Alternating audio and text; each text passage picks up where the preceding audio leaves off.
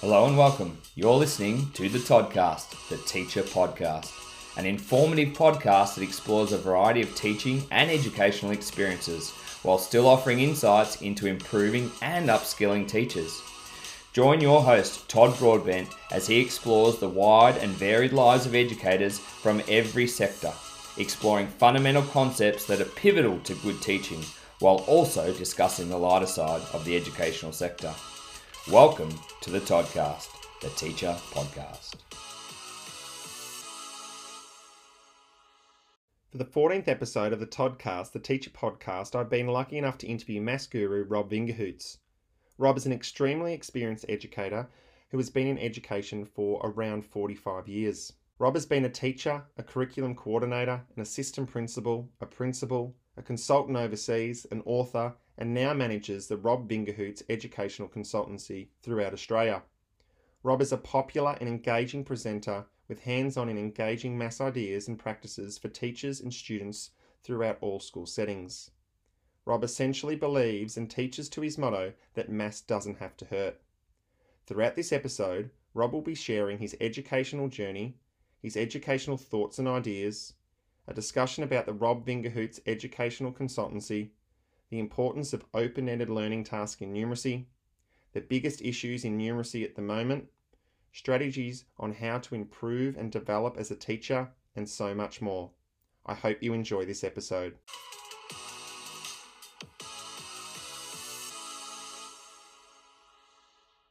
Hello, Rob. Welcome to the Toddcast, the Teacher Podcast. How are you?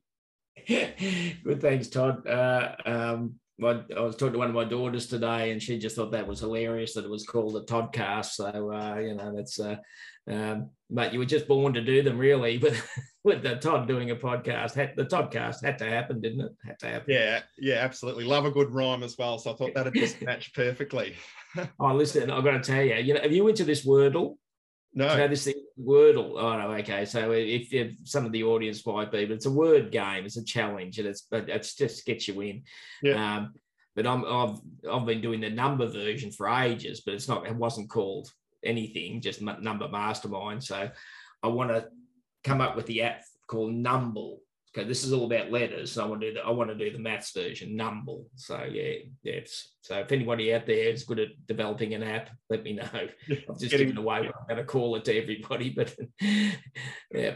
Well, they can get in contact with you and go from there then. Yeah, exactly. Well, it's great to have you on the podcast today. I've been lucky enough to have you at our school a couple of times for a whole day session, and then you've been also in our classroom. So it's great to have you on the podcast today and be able to have a chat about your career, and then also having a bit of a deeper look as well into numeracy as well. So I'm looking forward to having a chat with you today. Thanks for the invite, Todd. Yeah, appreciate it. But I think before we get started, there's something that we particularly need to talk about, Rob. Our mighty Demons. What about the year last year? You know what? It was a pretty rubbish year, except for the D's. And I look back on 2021 fondly for only for one reason, and that was a flag. Unbelievable, absolutely unbelievable. But so highlight of the year by that far, it's not funny, Todd. Yeah, absolutely. I think it'll be a highlight for a long time for both of us.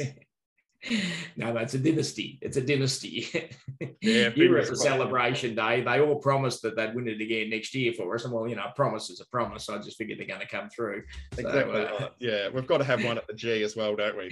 No, I think so. Yeah. And a birdie's told me you're getting a tattoo as well for the premiership. Well, yes, and the youngest of my daughters, all the girls are Demon supporters. They were allowed to choose whoever they wanted to barrack for it, as long as it was the Demons. So it was or you can live somewhere else, really. But but the youngest one, I mentioned because I told them if ever they win, I'd get a tat. So I have to follow through. And the youngest one says, "I want to do one with you." So I think we're trying for an appointment this Friday. So I'm getting a bit nervous, but anyway, I look at committed. I've got to do it.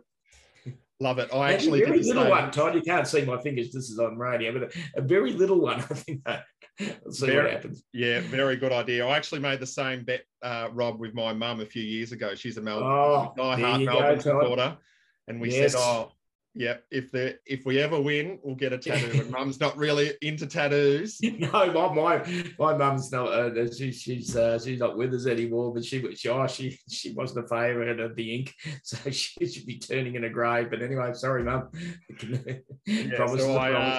So when we did win, I said, "Oh, Mum, we made that bet a few years ago about a tattoo," and I think Mum's jaw just dropped. Still an excitement of the premiership win, but more panicky about the tattoo. No, it was a fantastic day. I think we could chat. We could just do a podcast on the. I'm ready to chat it. Although I've only watched the replay, I think 9 times, and the third quarter about 15. But so I could be a bit sketchy, but I'd probably be able to put most of the goals together in order. Love it, Rob. Love it. We might have to have a chat off air about the Demons. We might lose a few viewers if we just talk. Sorry, everybody. Okay. So, Rob, have you had a little highlight of the day today? No, I had lunch with my middle daughter, so I didn't work today. So today was I've got the working the rest of the week, but so today was an RDO for me. So I had lunch with the middle daughter, and that's always a highlight. So that was probably the highlight of the day today, Todd. Yeah, excellent, love it.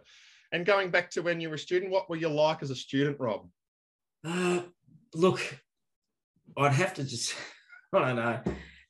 Those who know me, I'm a little fruity at times with my language, except in front of the kids. But I was probably a bit of a smart ass, to tell you the truth. I don't know if that's going to be okay for those out there in podcast land. But yes, I was a bit of a smart ass. I was always good at lit and spelling and reading, even comprehension. And sport, and I don't know. I just have this image of myself being a bit of a smart Alex, which probably I don't think many people would argue about. Actually, very wholesome smart Alec, but smart Alec nonetheless. Love it. And did you have a favourite moment throughout going to school? I do remember there was. It's not maths or anything related because I don't have many happy moments in that regard at all. But there was a day that was the school apps at secondary, and I think I must have been about year 10, and reluctantly I ran the 400 meters because I'd rather stick to 100 and 200, like don't want to get too puffed, and so and I won the 400, and anyway, so that's it for me for the day. And then the dude in our team, because it was the house sports, who was running the 800 pulled out, and our captain coach sort of thing of our house said, well, come on, Rob, you can run this. It had been about 20 minutes since the end of the 400, and I got out and ran the 800. I won the 800. So I don't know how I was that ridiculously fit back then. I did a paper run, with no all the youngies in the audience wouldn't know what it is. So I delivered the paper to all these houses, and it was a bloody huge paper run in Bendigo. Went right out to White Hills and back home, and I lived in Kennington, so I must have been as fit as a trout. But anyway, without knowing it, so that was probably my school highlight, because everybody just legend Bingo, he's won the 400 and the 800 about 20-25 minutes apart. So I'll still go to town on that one for anybody who wants to listen to it. So to have somebody ask me. Thank you, Todd. No, I love it. Good work. Well done, Rob. It was a long time ago, Todd. I'll be lucky to run the 20 metres and the 50 metres 25 minutes apart now. Oh, very good. And tell me, who is Rob Wingerhoots, and kind of in that, how long you've been teaching for and what you're currently doing now? Born and bred in Bendigo. Hard to get a gig in Bendigo, so I went and started teaching in the western suburbs of Melbourne because they couldn't get enough teachers. And that was the start of it. So been in education 45 years. Yeah, I've never not known it. So it's just like if anybody ever took, bloody holidays and things away from me, I don't know what I'd do. I love being around kids and education and schools, and they're just dynamic. They're just fun places. Of course, not every school is great, but most are just terrific joints. So, I like them. So, 18 years in a classroom, and 10 years where I was either the AP or a principal. I had 2 years in Rialto when the education department used to be in there. And so that was probably the only time that I actually wasn't in a school setting. I got seconded. I actually had a Prep 1, Todd, at the time, out in Albion North in Sunshine. And so I got seconded into to Rialto after I was about 3 months into the school year. Actually, and you'd relate to this as a prep teacher, I actually had the preps and the ones, because the ones were pretty good kids. I had them where I wanted them in terms of, they were ready, the routines that we spoke about a bit earlier off air. But and then I couldn't knock back this offer to go and write the course advice. So which went out to every state and Catholic and independent school in Victoria, was Victoria's response to the national statement on mathematics, which was out in about 98 or something, but still influences maths, by the way. But so that was 2 years in there. But then that was back out to a classroom, and then the AP and print job, and then 3 years in New York, working as a consultant, and New York City, and then then got back, and so 14 years now. I think this is my 14th, 15th as a consultant, working all around Melbourne and Victoria and Australia. So I think that roughly adds up to about 45 years in education. Yeah, amazing. Wonderful career to date, and it's still flying along. So yeah, keep up the amazing work you're doing. Thank you. And what was the reason, Rob, you decided that you wanted to be a teacher? Don't know. It was. I reckon it was. I don't know. Sometimes it's just influenced by some of the just shitful teachers that you had. And you go, I reckon I can do a better job than this. Like, I reckon the brick wall could have done a better job than someone. But it was, and there are others who were just like, oh man, the she is really cool. But I reckon it was about 15 when I just thought, no, I think I know what I'm going to be. In your head, there's other things that you think, I'm going to be an author. Well, I didn't end up being an author, but I've written maths books now. So, I thought I was going to be an actor. Well, you end up as a teacher, and most good teachers are just frustrated actors anyway, Todd. Yeah. So that was actually true. But I tell you, any really good teacher is just a frustrated actor. Because you got an audience, best audience ever, Todd. They're not allowed to leave. I love that about an audience. They can't walk out on you. It's like, no, come back. You got to put up with this. So I reckon for about 15, I just something you just you see yourself doing something, and I just thought, no, a grade of kids in front of you, and just the chance to interact. Nah, too good. Never. No. So from about 15, done and dusted. Yeah, love that. And did you have, you've talked about a little bit about this, did you have a teacher throughout your schooling that inspired you? I guess you talked about some of the on the other end. Did you have any that inspired you to be a teacher? There was a his name was Brother Grace. I went to Maris Brothers in Bendigo, and still around to tell a tale. So it's not bad. And actually, most of them were pretty good. There were obviously there's some shockers, but some shockers in every school situation, except for Specimen Hill, where they're all just fabulous. There's this guy who did literature, because I'd already dropped maths as quick as I could, because I couldn't stand the subject. I hated it. I know that's ironic, but anyway. And so I loved my lit, and this Brother Graham in year 11 and 12 just came into the school, and he was fabulous. Oh my God, he was so vibrant. He wasn't young, but he was so vibrant and funny and passionate, and just cared about you at the same time. Like, it wasn't just him, enjoying himself in front of us, and just, but it was him just enjoying us, enjoying the literature. He was great. And, I'd already probably convinced I was going to be a teacher. So I'm 16, 17 or something. And wow, that's teaching. He just trusted us. Like, we read some pretty bawdy stuff, Chaucer's Tale. Chaucer's Canterbury Tales, including the Miller's Tale and stuff. Like, it's a bit raunchy, especially for Maris Brothers. And he was just into it. Yeah. So we went into it with him. It wasn't none of this snigger stuff. It was just, here it is. Let's go. Don't do snigger. Come on, you're 16, 17. Like, this is literature. enjoy it. So he was fabulous. So yeah, my inspiration, there was nobody in maths all through primary, all through secondary. And what a coincidence that I didn't like maths when there wasn't one teacher who switched me on to cared enough about it, cared enough about me and what I was struggling with. So yeah, probably no surprise there. But Brother Graham, I would say, Todd, he was a legend. Yeah. Yeah, it comes across pretty quickly with what you're saying, that he built a relationship with you and all the other students. And I think that's the critical point there that you're trying to say, isn't it? Yeah. And he just engaged us, and his enjoyment was infectious, and he made it come alive. He was just, man, he was good. Yeah. Yeah, fantastic. And then what about through your teaching career? Have you had any mentors that have really supported you and backed you along the way?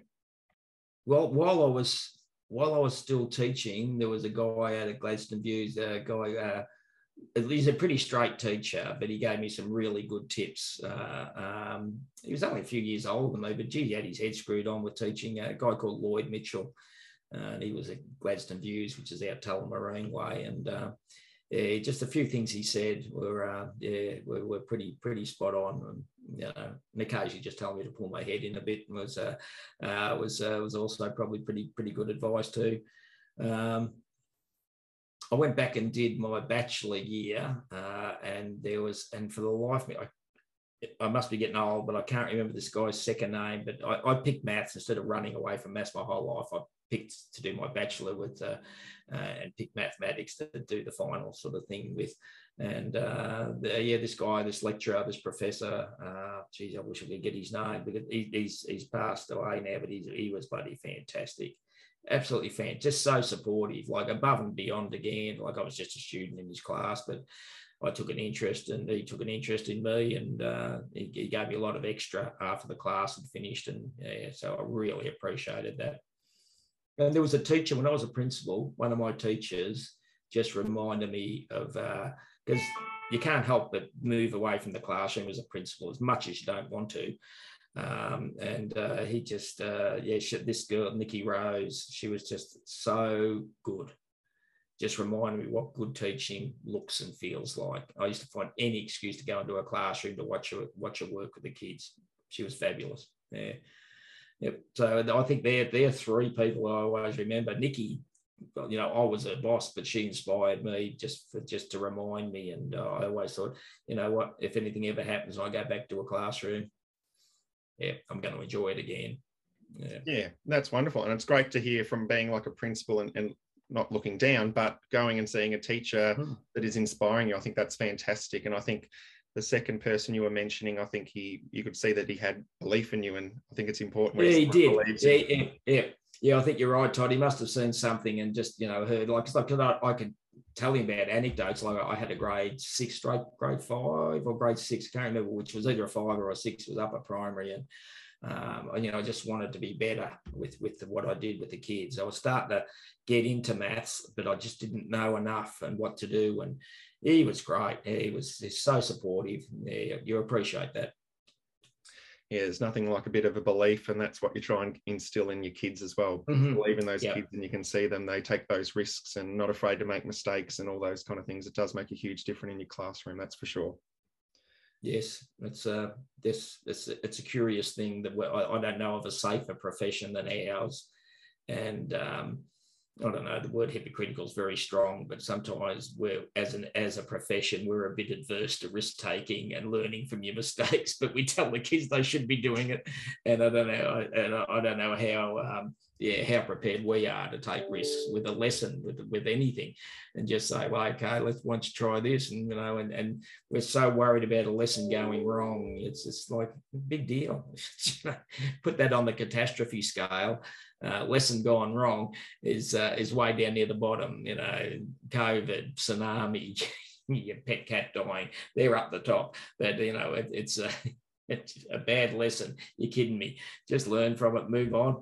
Don't blame the kids for it, because it was probably your fault, and just move on. Like, it's no big deal. But take a risk with the kids. What have you got to lose? God, they're forgiving. They're forgotten it 10 minutes later. Yeah, exactly right. No, great advice there, Rob.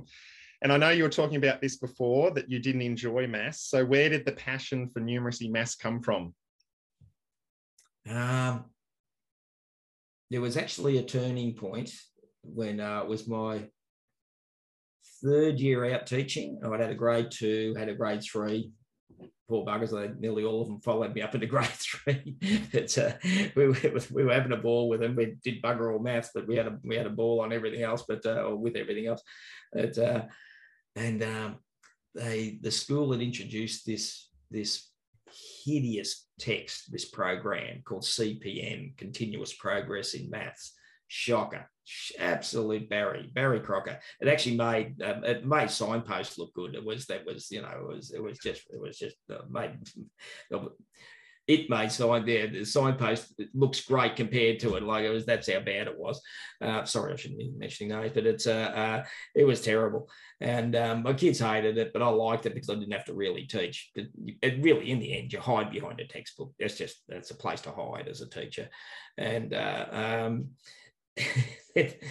and the kids occasionally come out to ask me a question about one of the questions, and I'd give them short shift and go, you work it out, and this sort of stuff. So it was dreadful. I was only getting worse as a maths teacher. And one day the kids, about 3 kids came in and said, well, we don't know what to do with this problem, page 17, number 3 or whatever it was.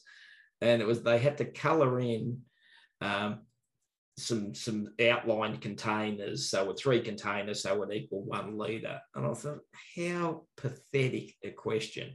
I knew in that drawer behind me in my classroom, there were some beakers and there were some measuring jugs and all sorts of stuff. And it was bloody mid-March or something. And I said, come on, let's go outside, bring your notebooks with you. And the whole grade, even they weren't up to that question. I just said, look, and I thought, I know this stuff, don't I? I know there's a litre of milk. That's 1,000 mils. I knew there was 375 mils in a stubby. And I thought, well, that's for another 125. And then you got 500. That'd be half. And I think I'm good. I think I'm good with this. And so, because my confidence and attitude were just woeful, really, even when it came to maths. And so I thought, I can do this. And sure enough, I was right on top of it. And the kids would come and said, oh, look, Mr. B, this would be 3/4. And I went, yeah, it would be 7. Yep. And we went in, the kids were just buzzy. They were so happy. And this is the best math lesson we've ever had, Mr. B. I want you to do this all the time. We don't like the book. And from then on, whenever there was any measurement problems in the book, whether it was area, perimeter, we did it hands-on. And that's really started to change me. So I got into maths through measurement because I could cope with it and I could relate to it. And if I could relate to it, I could understand it. And so that was definitely a turning point. So I've got one of the worst programs ever written, CPM, to actually thank for me getting back into maths. It didn't happen overnight, but through measurement. And I thought, hold on, measurement. This is decimals. And then decimals is fractions. They just, get out. They just look different. And I know that sounds so basic. You think, but really that was how humble my beginnings were. And I didn't come out of the womb knowing how to bloody teach maths. I didn't even get out of college knowing how to teach maths properly. And it was in my 3rd year of teaching, I only started to actually improve. So I reckon it was 4, 5, 6 years down the track where I can say, yeah, I'm doing some really good math stuff here. Yeah. Yeah, wonderful. There's hope there for everybody, I guess, is the message in that. Yeah, exactly. And that's what I was about to say next, Rob, there. Like, you don't have to be, I guess you're kind of saying as well, you don't have to be perfect straight away. You do learn on the job as you're going through. So for any grad out there listening, you don't we're not expecting you to be perfect. No. It's actually, it's probably just grounded me along the way and made me appreciate what teachers go through, because a lot of primary teachers don't like maths. And that's it's not okay to not like it, because that should be fixed. And somebody let you down along the way. If you don't like maths, somebody let you down. But the thing is, you can't hide behind that, because in the end, we have to display, and for our kids' sake, a confidence and an attitude about maths. But I'd like that to come from not being a false thing, but a real thing. So find your way in, whether it's through measurement or money. Money's a great way to get your own head around maths. And have a meter ruler. Just don't leave home as a teacher. Don't even think about leaving home as a teacher without a meter ruler, because I reckon there's hardly anything. There's not a thing that you can't do in maths on that meter ruler. Yeah, wonderful. And I know you've mentioned during your sessions that we've had with you at school that teaching is not a science, it's more an art, and that I do agree. Like, you do have to put on a performance, you have to build relationships with your students. You do want your kids to enjoy coming to school, and you enjoy actually working as well. I think that's really important as well. And actually, as you're mentioning, have some fun with your kids, do some hands-on activities. Yeah. I think, Yep. yeah. Do you want to elaborate a bit more about it being more an art?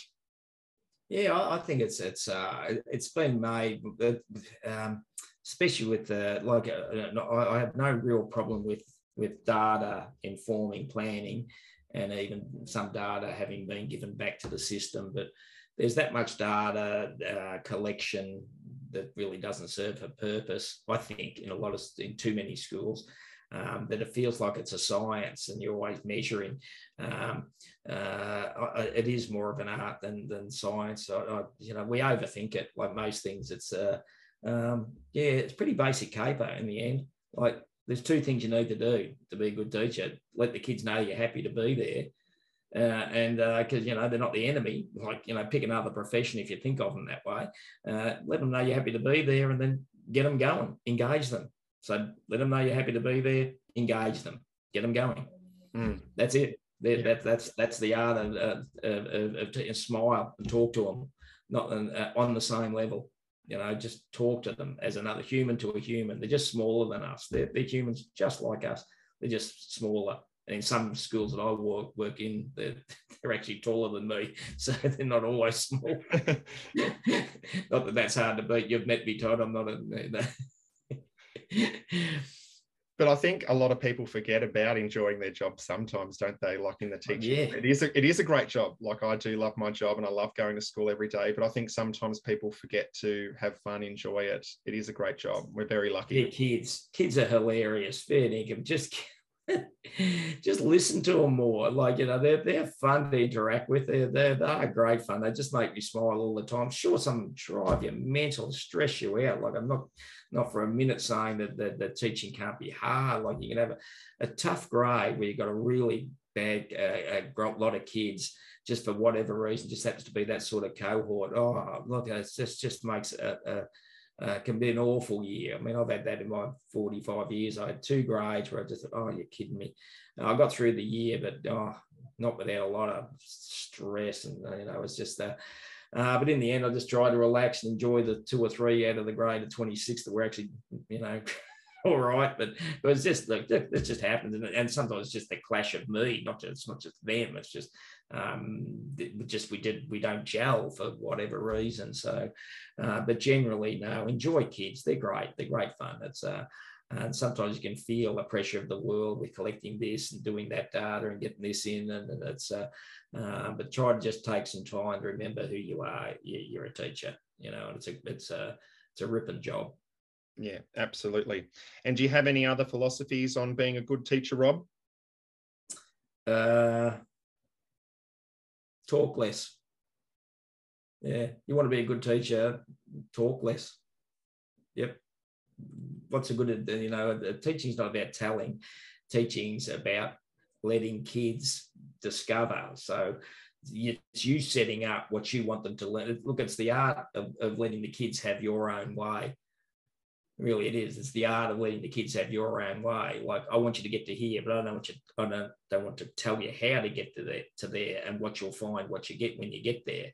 I want you to get there. So you tell me what you found out. And you've got this discovery, you've got this ownership, and you've got retention that's through the roof, rather than me telling you what I know, which is it's just such a rubbish way to teach. Like, you up the front telling kids what you know. Give me a break. It's 2022. It was crap in the 50s, and you reckon it's working now? Don't even bother. Like, occasionally you might have to go up the front because you've given the kids a chance to discover something and they're just lacking a concept or a skill, or they've got a misconception. Oh, okay, do a mini lecture for 1.5 minutes and clear it all up. Better still if 1 kid or 2 kids in your room know how to do it, get them to do it. But then move on. Stop yapping. Just drives me mental how much some teachers talk. Drives me friggin' mental how much some teachers talk. Yep. And trust yourself to trust your kids. Trust yourself to trust your kids. And when you get your head around that little saying, it's just, you never look back. Just trust yourself. Think, okay, I'm going to let them go, see what they come up with. It's that risk taking that we just mentioned a few minutes ago, Todd. It's that risk taking. Trust yourself, to trust your kids. You'd be amazed. They just respect that. They'll go for it. And then you go, wow, I'm so glad I didn't tell them. Look what they know already, or look what they found out. It's liberating. It's actually absolutely liberating when you trust yourself to trust your kids. Yeah, exactly. Great advice, Rob. And I guess we were talking again off air before about some of those things that I was talking about with the preps in their first 5 days, about just letting them go. And we're talking about everything we know about number 2, and the stuff that they were coming out with is like, oh, yep, we already know this. Right? We don't have to cover that now. That's wonderful. Yeah. Like, brilliant, Todd. I mean, that's it. You're saying to the kids, right, I'm not going to tell you about number 2. What do you got? Bring it on. I'm going to record it up on the board here. And it makes a great poster. It probably generates keywords. I mean, fabulous. Good on you. And I guess the other thing you were mentioning before is that we can have a great learning opportunity from your mistake as well. Like, oh, yeah, we didn't get it this time, but if we tried it going this way next time, or someone else might be able to say, oh, well, what if we did this another way? So the kids can bounce off each other, and you can come up with different ideas, and you can learn some great lessons from mistakes as well. Yeah, and that's that total involvement in the lesson. And involving isn't them listening to you. Involving is then you sharing this learning thing together, the two of you setting it up, to off you go, and you get amongst them. Yeah, excellent. Great advice there. So as you kind of mentioned, Rob, before, you've had a huge career to date. You've done many roles, such as being a teacher, curriculum coordinator, assistant principal. Can you tell me a little bit more about how the Rob Vingerhoots Educational Consultancy, how did it all come about? Even when I was in a classroom, I was doing some consultancy sort of part-time.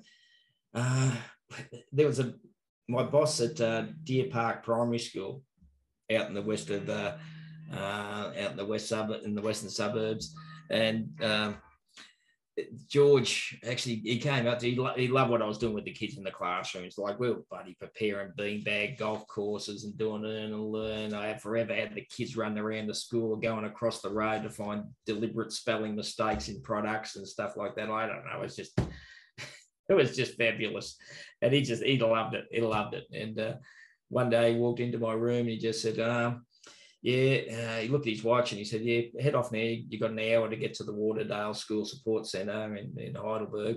You're going to tell them you've got about 40 minutes, I think it is, to tell them about the stuff you're doing in maths. So I've got your kids. You better head off now.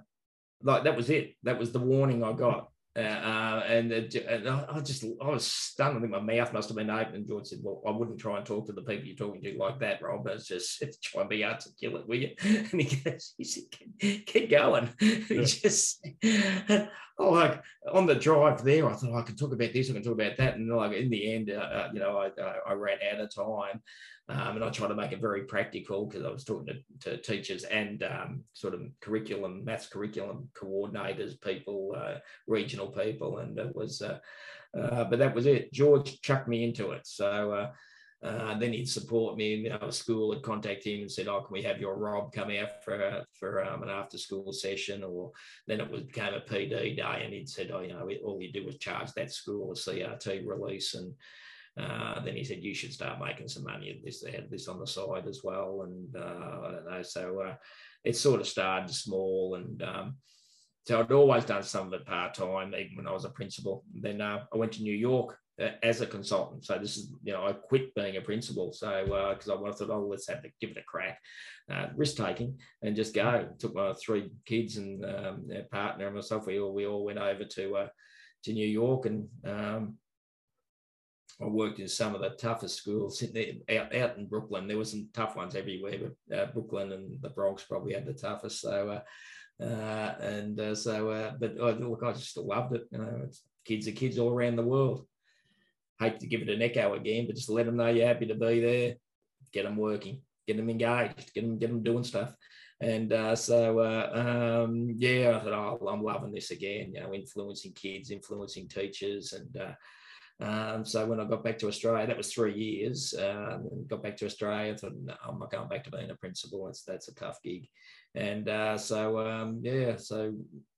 I advertised once that I was back in town, and 14 years ago, and haven't stopped. So so that, and then you had to get an ABN, a business name, and all of that. So got that all going. Found an accountant, somebody, friend of a friend and so I thought, well, here we go. Let's do enough to try this bit of risk taking again. And if it falls on its backside, I can always go back into a classroom where I'm, really, really comfortable. Yeah, excellent. So that's how it started. Yeah, and great opportunity to go overseas. That would have been amazing. Oh, it was fabulous. New York City is just unreal. Oh, fantastic place. And we lived on Manhattan because they had the better, I don't know, it sounds terrible, but they had, the more you pay in rent, the better the schools are, which is just the most inequitable system ever. So my 3 daughters sort of went to good schools on Manhattan. Yeah, they were a ridiculous amount of homework, like friggin' ridiculous. But besides that, they were good schools, good teachers, good facilities. A little, like probably 7-8 years behind what we were doing in Australia. Like seriously, some schools were 20 years behind. Like, oh my God. But that was fabulous experience for the kids. Absolutely fabulous. They were. I was going to say they would have loved having an Aussie. Yeah, they would have loved having an Aussie there. Yeah, and there were a heap of Aussies. I worked for a company. It wasn't just those schools. I worked for an Australian company that got us over there and as consultants. So we actually ended up meeting people who have been friends ever since. So it's fabulous 3 years. Yeah, wonderful. And I know you have many PD sessions that you do in schools and also recently online as well. Do you have a favourite PD session that you like to deliver to schools? Anytime anybody says, "Oh, come on, Rob, come in and take us through a whole lot of warm-ups that we can do with our kids." I just love doing the warm-up activities. Like they're 5 to 25 minutes. They're really worthwhile. They're highly engaging. Kids love them. Minimum preparation. Like there's normally bugger all equipment you have to do. It's like, hey, kids, let's go and whack something up on the board. I love it doing the session on warm-ups whenever I'm asked, because it's just go. And it's all of a sudden you as a teacher sitting there, you got 10, 15, 20 activities you can do with your kids. And it's so important to get that lesson off to a great start, your maths lesson. Win them over. Win your kids over in the warm-up. And then don't bugger up all that goodwill that you've just generated by yapping for the next 15 minutes. Keep the next bit short. Like, for God's sake, keep it short.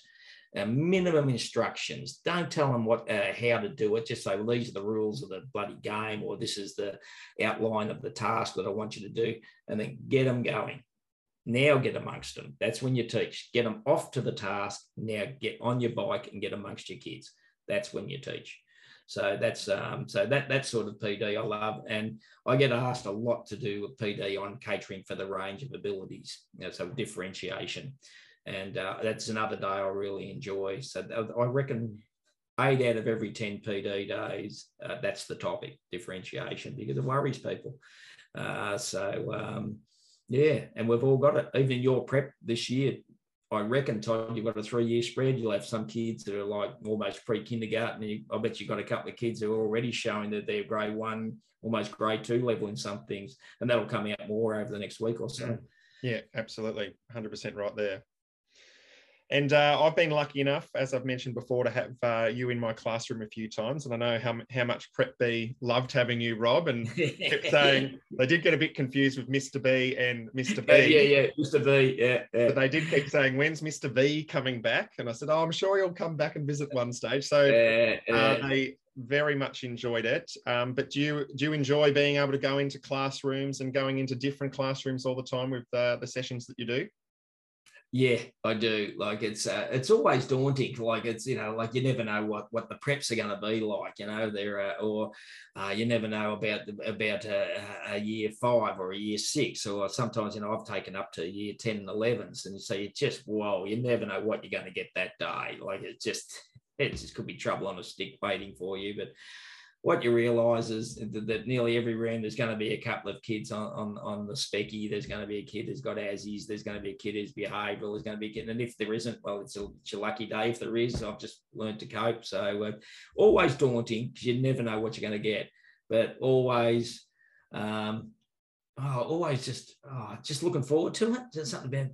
I'm in here. I've got kids. How lucky am I? I've got the next hour or 50 minutes or whatever it is with them. Let's get into it. And so often the kid, and you know, a lot of times still, I wish they wouldn't bother, but a teacher says, you've got sometimes it's good advice to say, hey, listen, there's a kid. If you do this or this, he or she's likely to react like this. And sometimes that's nice to know, but other times, like, don't have to tell me, you don't have to forewarn me about kids. Let's get into the session. And a lot of times I go, who was the kid that was going to play up? And they go, well, she didn't play up at all. And you normally go, I wonder why that was. And they go, well, she or he was so into the task. And you go, yeah, there's a bit of a message there probably then, isn't there? Yeah, absolutely. Engaged kids don't fart up much. They don't. They're into the task. Like, I was going to play up, but I forgot about it because I'm actually quite really enjoying what I'm doing. So, and I'm not bored, or I'm not this, or I'm not that. So, I don't know. Once again, it's not a science. It's just an art. Like, keep them bloody busy, like true busy, not worksheet busy, but engaged busy. And 95% of your behavioural issues are out the door. They're gone.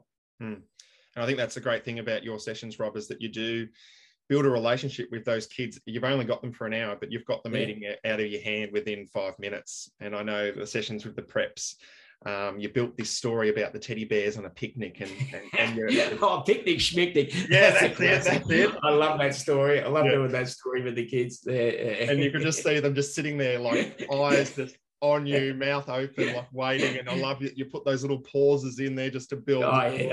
Good. Go back to that line again, Todd. Good teachers are just frustrated actors, mate. Yeah, no, exactly right. It is. And I think it's really important that you do that, because it as you said, it engages the kids, and then you've got them there. And I've used ones about like the family farm, and they're really excited. Oh, yeah. Got to get the answer. Like, I want to work out the answer for this one to be able to tell Mr. B what it is. And it is, yeah, exactly, Todd. It's it's not hard to win them over. It's an art, it's not a science. Just get them engaged, get them involved, make it about them, or make it about you, your stories or your anecdotes or your scenarios, and they're in. You got them. Yeah, and as you were mentioning before, having that maximum amount of time. And I know I love your one that you always use. I love you, kids. I love you, but you can't come and see me until you whatever the answer might be 5 or whatever it might be. And that's a great one. That's fantastic, because they stay on task. They're like, oh, well, I've got to get 5 before I can see Mr. B. Yeah, it's one of those things that I recommend as a tip for teachers is put up an expectation, like verbalise it, and then put it up in the circle, or put a scale up. When you get to this many points, come and see me, or when you get to this many answers, come and see me, or when you get to this point, come and see me. But before then, I love yous. Channeling a bit of Jeff Fennick, I love yous all. Just don't come anywhere near me. And so just do it with a smile on your face, and the kids get it. And the kid comes out and they've done one answer, and you just point them up to the board where you've written the 5 in the circle or whatever, and they go, oh yeah, and back they just quietly walk away again. It's it's good. It's good. Yeah, excellent. And being in different classrooms, does that help you from kind of missing being in the classroom, Rob? Yeah, it does. Yeah, I get plenty of interaction with kids. The only thing that I guess occasionally, Todd, like it might be a prep or a 6 or a 3 or whatever grade level, and you just got this ripping group of kids. Like it's just, and I'm so sorry when the session's are over and I just want to go back to them tomorrow, and or take them for inquiry, or take them for a lit session, because you just gel and you just love them. They're funny, or they're funny and respectful. And I've just taught some lovely grades and just thought, oh man, like I don't want to go. So then you makes you pine a bit for your own classroom. Yeah. Then there's been other grades where I go, how long have I got to go? Still got another 20 minutes in this hellhole. Like, get me out of here. Normally secondary situations. I've got a couple of secondary sessions I've got. Jeez. Yeah. Help. Yeah, that's why I'm very happy. Just want to run away. Like I feel you there. And through being a consultant, Rob, how does it make you feel that you're having such a huge impact on many schools and many teachers? I know you've had a huge impact on myself since you've come for our sessions. How does it make you feel that you are having a huge impact on a lot of schools and teachers?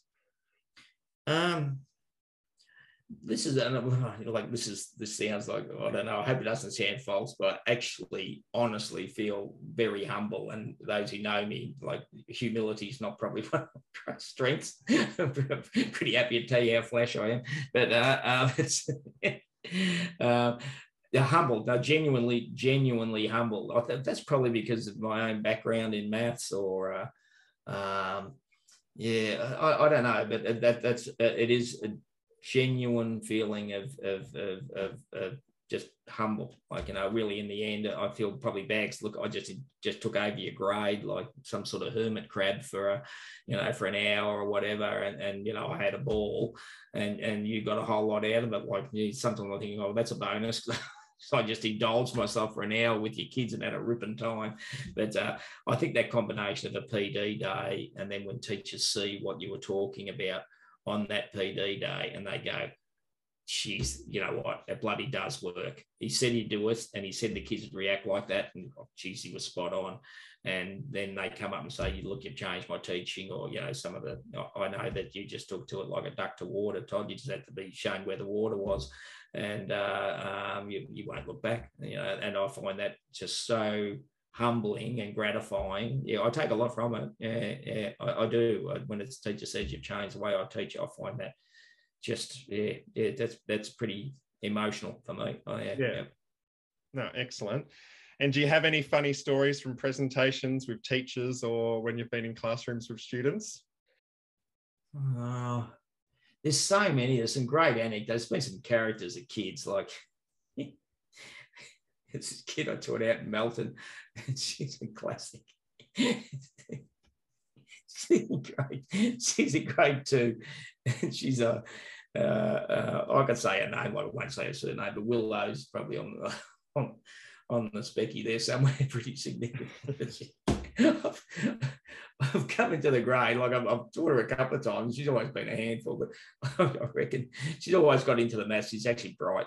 And I reckon I'd said about 3 words, and she goes, "Oh, shit, this is so effing boring." Oh God, Willow, give me a break. I haven't even finished my first sentence. Just tough audience, kid. And another situation might go, oh my God, you shouldn't swear like that. Oh, you've done this, you've hurt me, and all that. So I just laughed. I laughed and just took it all out. Like, what am I going to say? I just said, come on, give me 3 words, Willow, and you'd call it. I said, you've called it early.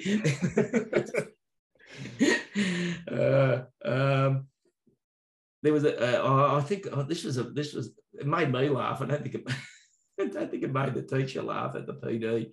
But somebody was giving me not a hard time, but they were bloody looking at their phone all the way through this after school session, and I don't know, it looked so disinterested, and it was as always, it's just tried to be a very practical session, and then she just, I just sort of, got to the end of this talking about subtraction, and she just said, do you, what method do you recommend then, rather than the stuff that you were doing? Wouldn't you do something like, for the kids to understand subtraction, wouldn't you have to do something like a minuend decomposition or something? I didn't have no frigging idea what she was talking about. And I just said, look, subtraction, really, you got some shit. Somebody takes some of your shit away. You got less shit than you started with. I reckon that's pretty well what subtraction is. And she said, and the staff were just, there was just all this, they were trying not to laugh. And I just kept a really straight face while I looked. I didn't want to look a smart ass. I thought, geez, I shouldn't have done that. And they just, and afterwards, about 10 of them came up and said, "Shot, that was so good and so appropriate." And so anyway, but I feel bad, but I did laugh at myself. That was good. That's great. Love it, Rob. It's very true. You do have some shit. Somebody takes some of your shit, you got less shit than you started with. Like, how much do you really have to know? That's subtraction. Classic, love it.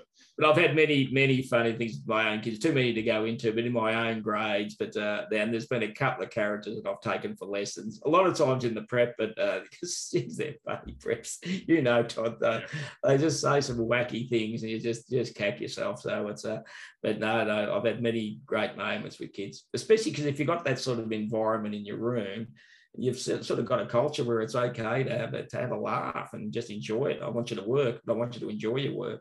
Yeah. Yep. Love it. Great ones there. And also part of your PD sessions, Rob, you have a lot of classic sayings. I can a couple that I can remember is record, shut the duck up, yes, and get everything off your whiteboard. Do you have any favourites?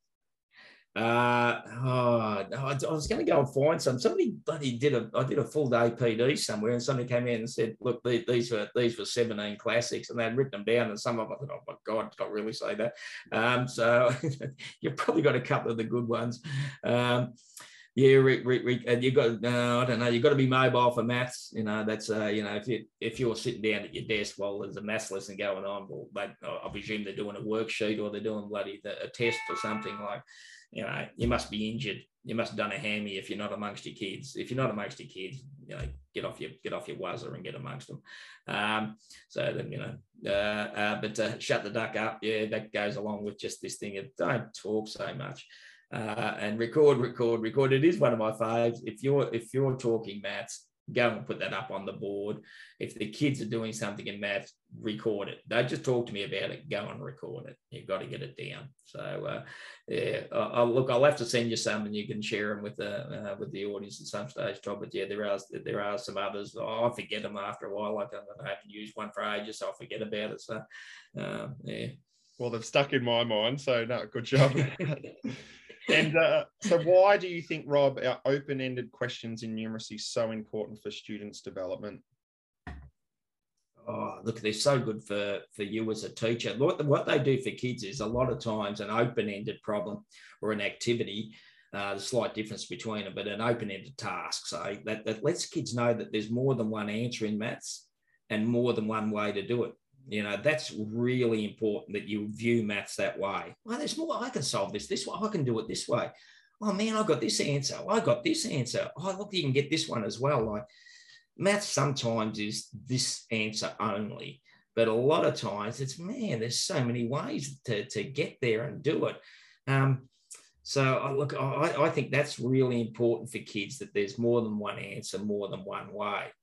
And it also then makes it very easy to extend kids and support kids. So you can do enabling prompts and you can do extension prompts as well. So, yeah, I find a good open-ended task lets me cater for every kid in the room. They are the answer to the differentiation challenge. That I've got an open-ended problem. I've got that 4-year spread of abilities covered because I can work the activity down. I can work it up, or otherwise it wouldn't be open. So, and the other big thing I think that it does, I hope, if schools and individual teachers are into open-ended tasks, it may stop individual teachers or grade levels or the whole school adopting streaming, which is just, that's an appalling thing to do to kids. Appalling. I'm picking my words up carefully. Mm-hmm. That's the accurate one. It's actually appalling. It's just that. No, there's no selling this. It's a shit thing to do to kids. And it's, a lot of times it's just a lack of imagination and, a bit of laziness. Sorry, it's laziness if I'm calling it out there and I've upset people that listen to your show. But, well, you deserve to have it called on you. You shouldn't be streaming kids. It's just not right. It's not right. It's very un-Australian. It's a very ordinary thing to do to a human. So, when there's alternatives, if there was no alternative, well, yeah, we are all right. But there are alternatives. You just need some imagination, a bit of determination, and some resources, some good activities and books on open-ended activities. Yeah, good's life. I go home, I think of one good activity or one good task, and I've got every kid in my room covered. Like, that is fantastic. Yeah. Yeah, couldn't agree more, Rob. And I think the other thing about those open-ended tasks and activities is that it provides an opportunity for students to talk to one another and get ideas off one another, and then you might hear some different language, and then they're starting to use that language. So it just builds and filters along as you go. I think it's really good. Well said, Todd. It's there's so many benefits from it, let alone your assessment. Like if you've got the kids all working on the same task, be it at different levels on the same task, the fact that it is the same task means that you can assess and moderate. I can compare work to work of every kid in my room.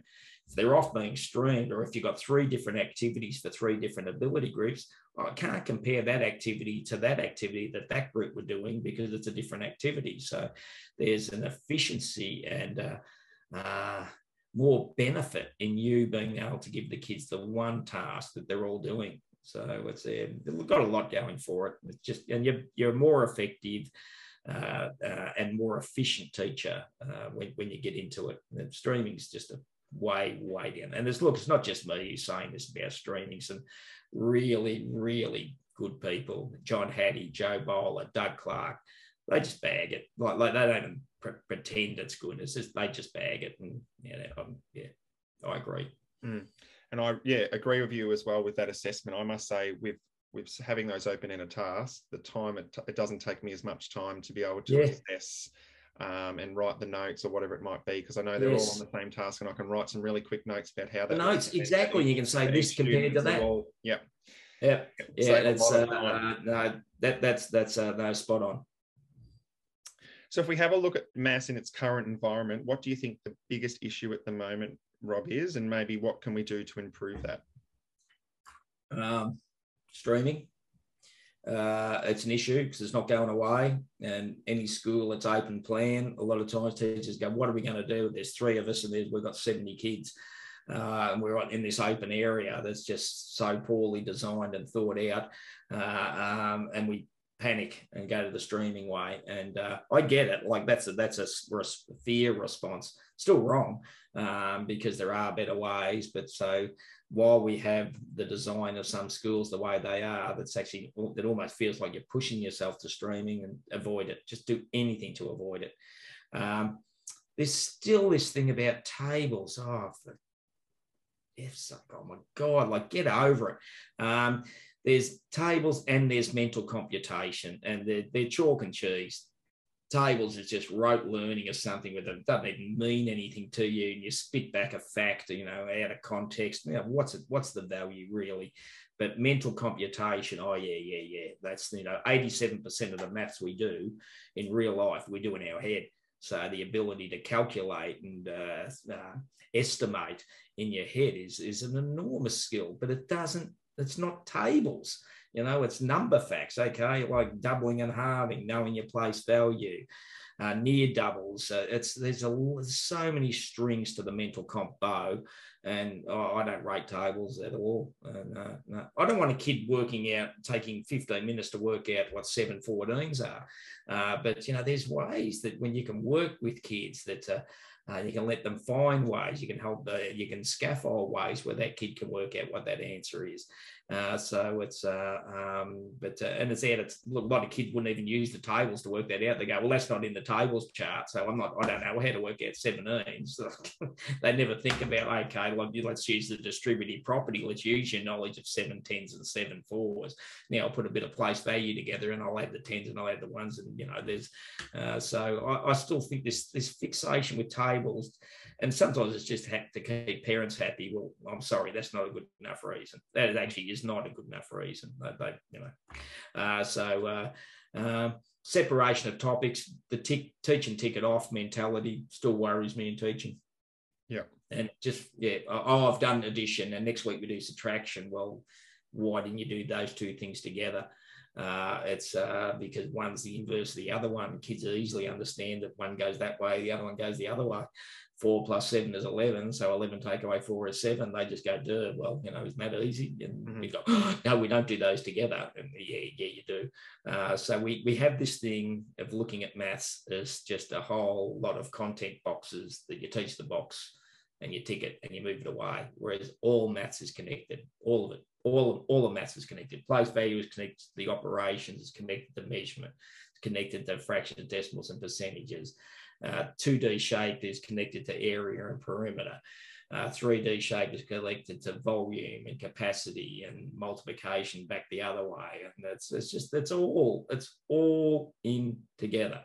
But sometimes we don't want to do that with maths. We just want to control it, and we just want to teach a topic and tick it off. And too bad, kids don't see it that way. The world doesn't see it that way. But in primary teaching and secondary teaching, we still want to box it and tick it off. And that's holding us back. It's holding us back. And linking maths to your real world. Like you could be doing some sensational angle stuff at the moment with the Winter Olympics, like the outrageous angles and so on, and distances and times. I'd be cashing in. If you've got a school camp, if that's a good idea at this time with the old My Sharona, then I'd be linking up my mapping to that. What other school? You've got the cross country, maybe you do some mapping and times with that. Just pick your school events and just see if it connects nicely to some maths that you're doing. It's look to link maths and connect maths within maths and beyond maths as much as you possibly can through literature. Some great books that are designed for maths, and there's some other ones that just are great for maths. So I look for that, and I think that's so we don't do that enough. And look, if another person says we've got to take maths back to the basics, look, I don't know. I could pass out. I don't know what I'll do. I don't know. I don't know what I might just fall off the chair. I might go and get pissed. I don't know. But if another person talks about going back to the basics, I'll actually possibly vomit. Yeah. We never left the freaking basics. There's content, and the content has hardly changed in math for 50 years. The national statement changed some things, and that was good. Give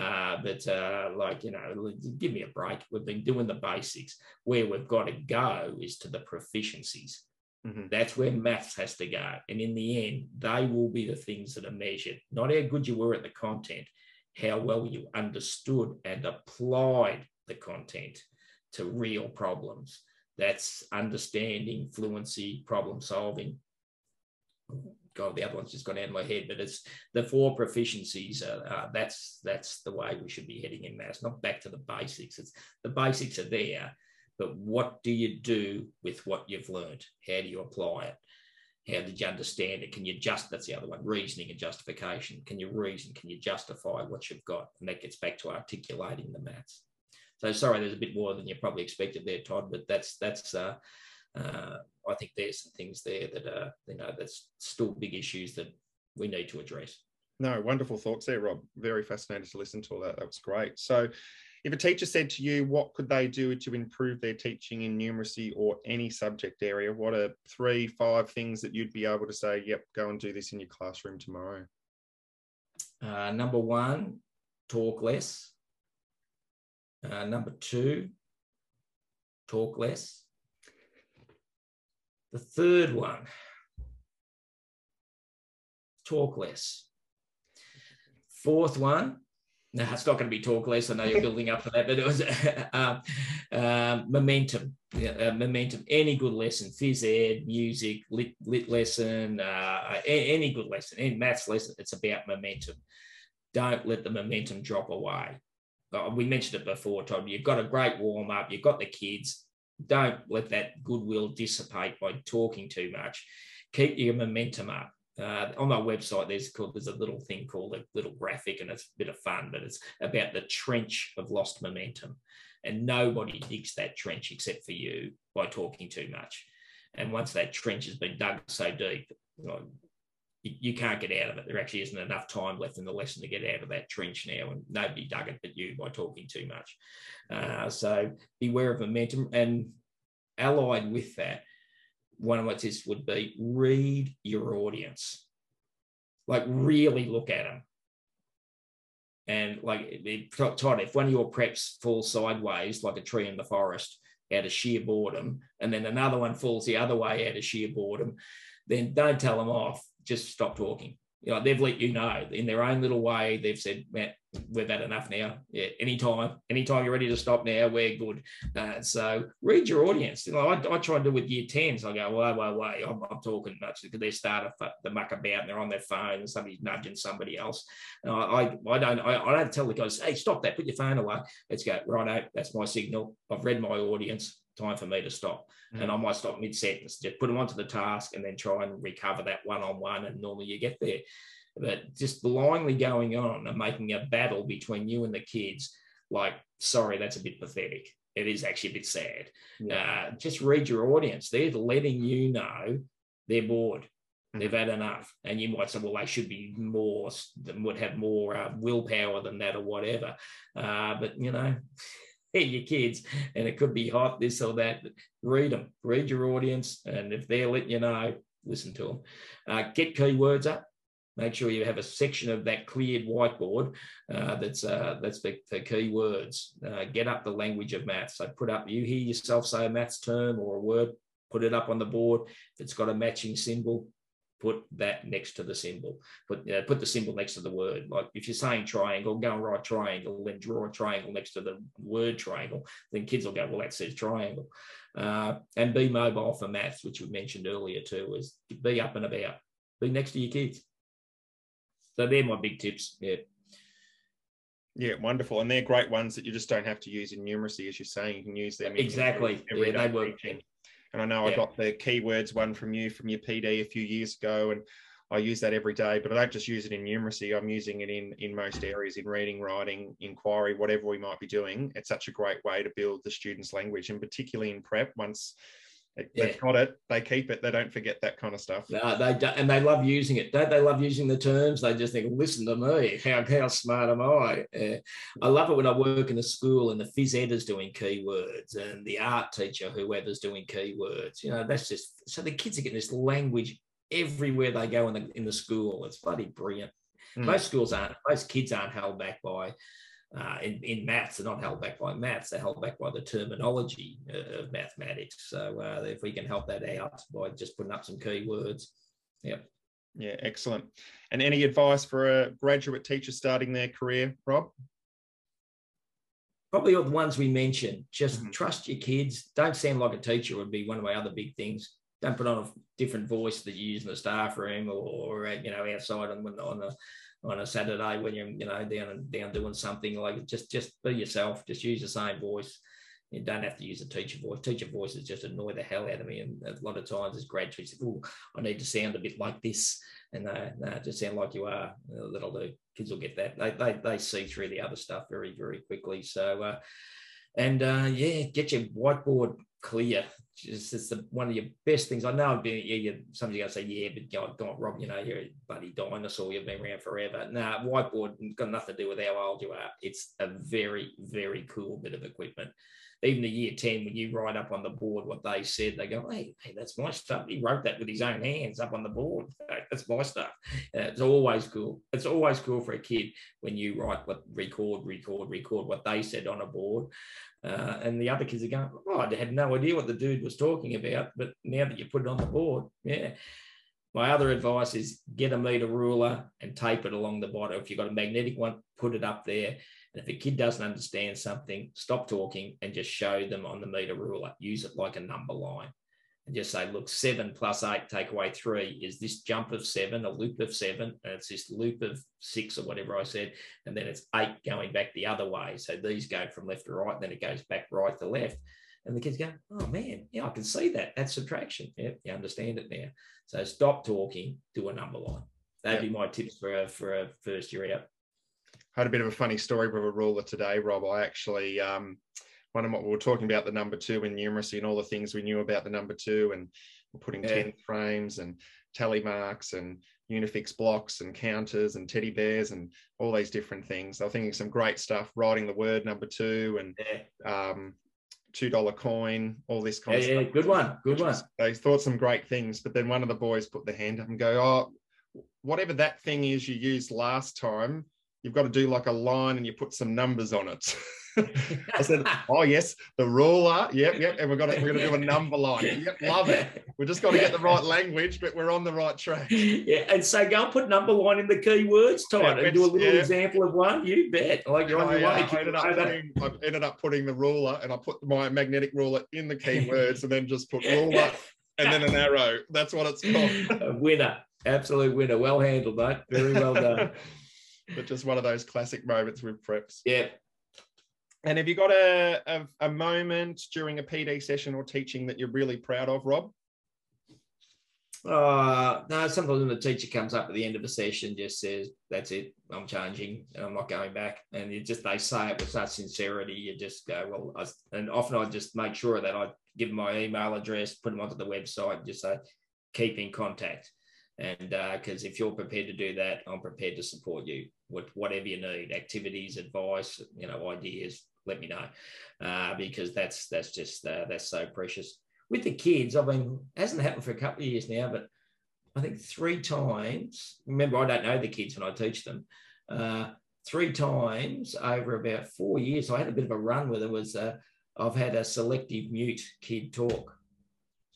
A free miracle worker, yep. JC. Come on down. All those years of Marsh Brothers, mother's holier than I thought. But no, it's just been it's been fabulous. It's just and oftentimes it's the kids and the teachers who are watching. The kids and the teachers are observing the lesson, and they and then because Angelina spoke or Joseph spoke, and I don't know that they're bloody selective mutes. I've got no idea. They're just kids in front of me, and I just ask them a question. I don't put the hands up thing. I think it's so highly inefficient, and so often just go, hey dude, what do you reckon? And they just talk. They must feel okay, and often I give wait time, so I don't expect an immediate response. I'll give them time to digest what I've just said, so they can process it. And then the next minute, this kid talks, and like I said, I don't know that talking is something you don't do in the classroom or whatever. And next minute they say, well, could the answer be this? And I go, yeah. But then everybody else is, oh God, Angelina spoke or whatever, So it's that's been, and I played very cool. But afterwards I go, oh, how good was that? And then if you have a debrief after the lesson, it's just like, oh man, I go, yeah, that was pretty powerful, but you can't sort of make a big fuss because the kid's only going to go back to the shell. So yeah, they've been special. They've got a buzz out of those ones. Yeah, excellent. And you've written many books. Do you have a favourite? Earn and Learn. Maths on the Go books I love because they're really, I use them. So Earn and Learn was great. So you can't get it anymore, but gee, that was took a lot of writing, but it was just this sense of, I finally put into words that other people can use now, how good that setup, it's not a program, but how good that concept, that thing, Earn and Learn is for, just for getting your head around, I don't know, get your head around finances, yes, and financial literacy, but there's so much maths in it, but there's so much everything in it, so much literacy in it, so many social values in it. Geez, that was a hoot. And so, yeah, and I wrote one that was called Maths on the Outside. I think I got 4 copies, and I've traced down the other about 17 people who got. If I trace down 3 more, I'll have everybody who bought a copy. So it's not exactly a bestseller. It was this hideous little bloody A5 size thing. I don't know what my publisher was thinking. It was.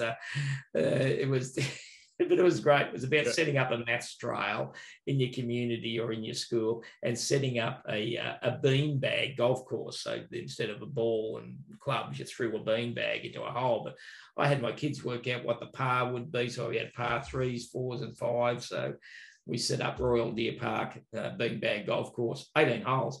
And the pro from Sunshine Golf Club came and opened it. Yep. He was only going to stay 5 minutes. He's got a bag, he says. He played all 18 holes. Yeah. In the end, we reckon he cheated to beat Brendan Brown, who had him covered on the last hole. We reckon he kicked it into the bucket to get a par. So yeah. Hilarious. Yeah. Fantastic little book. Nobody's bought it, and I don't even know where to find it anymore. But I love that little book. It was just a cool thing to write. Yeah. And you've a bit of a buzz writing a book. That'd be pretty cool. Yeah. When you finish, it's a great feeling. Yeah, it's a great feeling when you finished it. Great feeling. Yeah, the first book had that feeling, and the last book had that feeling. When you've finished it, you look at it, and somebody does all the work and it comes out in its cover. And it's just like, yeah, that's pretty cool. Yeah. Yeah. Bugger all money in it for it. But, sometimes that's not the point. Yeah. And if you had a PD that you've attended, that's not yours, it's been like a real one that's stuck in your mind? Oh, there's been a couple of rippers, but I think anything from Doug Clark, I just admire that guy. I've learned so much from him. Doug Clark is he's wonderful, and he barracks for the D's too, Todd. And what's not to like? No, exactly right. And he's a wonderful person, and he doesn't worry him to go into a classroom, and so he just has this, and he's smart as, and yeah, I'm a huge fan of Doug. So whenever I get a chance to attend PD, it's not because I'm not giving it; it's at a conference or whatever. I'll do anything to get into a Doug Clark session. Yep, excellent. And if anyone, Rob, is interested in talking to you after listening to this podcast, or they'd like to book in a PD session, how can they go about contacting you? The website's got all the details. So it's the email addresses are RVEC, so Rob Vingerhoots Educational Consultancy, so RVEC@bigpond.com, or get onto the website. There's plenty of information. There's plenty of freebies on the website too. There's a lot of stuff. Share reflection activities. I don't know, warm ups. There's a heap of gear there. No, excellent. We've been using some in our prep planning. So yeah, highly suggest that you go check out the website there. And then also you've just started a Facebook page as well. Yes, yeah. Oh, thank you, Todd, for reminding us about that. Yes.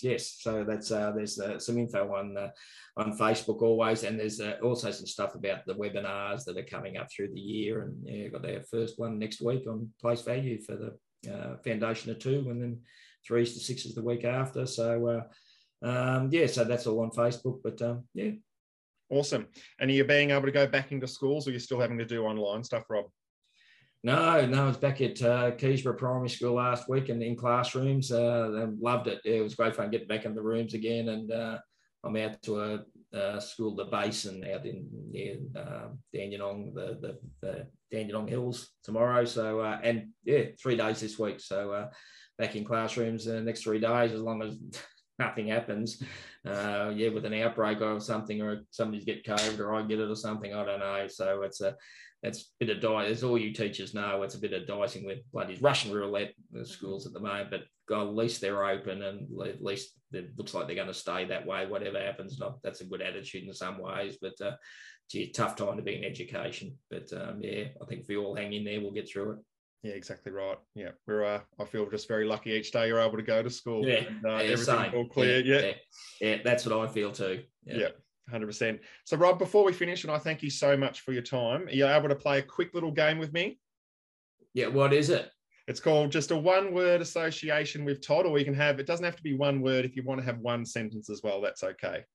All right, this is blind. He has sent me nothing, everybody, so I don't know what's going on here. The fear of the unknown, but I'm ready to take a risk. Go, Todd. Excellent. So if I say the word coffee, what comes to your mind straight away? Oh, 2 birds. Teaching? Cafe just down the road. I've moved into funky, trendy Fitzroy now, mate. So, I'm spoiled for choice. 2 birds, great coffee. Yep. Excellent. No time for instant. That's 3 words, but no time for instant. Go on. Love it. Oh, I'm very much the same with you there, Rob. Teaching. God, Todd. Teaching. 1 word, teaching, engage. Staff meetings. This is your bugger. This is staff meetings. Tough. Yard duty. Oh, can be fun. Winter, footy, speckies over the kids. Hold the ball up in the air. A lot of words there, but yeah, speckies. I'll sum up yard duty by speckies. You should be doing yard duty. I know that, but you can't take a mark over a kid while you're doing it. What's the point? We've got eyes in the back of our head, Rob. So yeah, that's right. We always see what's going on. Yeah, exactly. Numeracy or maths. So useful. Mm-hmm. Staff room? Fun. Should be fun. Yappy, noisy. If they aren't, I don't trust them. I don't trust the school that I'm in. If I've got a bloody somber staff room, something's not right. Yep. Well, I think you've been to our staff room. Ours is pretty yappy. It's yappy. It's yappy. It's noisy. I like it. School holidays? Oh, yeah. That's perfect response. Professional development? Should be good. Should be useful. Should be practical. There's my one word. First of all, practical. And lucky last one, the Melbourne Football Club. Oh, I can't swear, but it was you. You beauty. Love it. Well done, Rob. Yeah, excellent job there. I didn't give you any preparation, so great job. Well done. I'll say Thanks, excellent work. Good on you, Todd. Yeah, and that is actually the end of the podcast. I just want to say thank you so much, Rob, for coming on to the podcast. And I also just want to say thank you for coming into my classroom and coming to our school and doing those PD sessions. I know a lot of the stuff that you've mentioned and a lot of the stuff that I've got to witness with you has really helped me develop as a teacher, and a lot of things that you've done with me and during our school sessions that I've been able to implement into my room and continue to implement. So I just want to say thank you so much for coming onto the podcast, and thank you for the amazing work that you're doing, not just at our school, but many schools around Australia, and giving what you do to all those students as well. So I just want to say thank you very much. No, that was lovely, Todd. I really appreciate your words there and how well you sort of articulated that. So thank you, much apprecited. It was a bit humbling, but yeah, I really appreciate that. And thanks for the chance to coming on to do a podcast with a fellow D supporter. Oh yes, couldn't say no. Oh, exactly right. And I know I did message you in the holidays, and it was like the first thing I said. What about our D's, Rob? Hey, listen, I want to see your tattoo. Remember, we're going to have a tat off when we get together again. It'll be the tat off. Absolutely. But yes, so all the best getting the tat. So yeah, same with yours. I'll look okay, we'll send some texts. I'll yeah, love it. I'll take mine up really close so it looks bigger than it really is. Love it. Very good. But I'll let you go, Rob. Todd. Thank you so much for coming onto the podcast today, and I'll see you soon. All right, my pleasure. Good luck, everyone, with the year ahead. See ya. See ya. And that is the end of episode 14 of the Toddcast. What a privilege it was to have Rob onto the Toddcast today. I hope you really enjoyed this episode. It was great hearing all his thoughts and ideas, and also taking a deeper look into numeracy as well. I can't wait for you to join me again in a couple of weeks' time for the next episode of the Toddcast. Until then, see you later.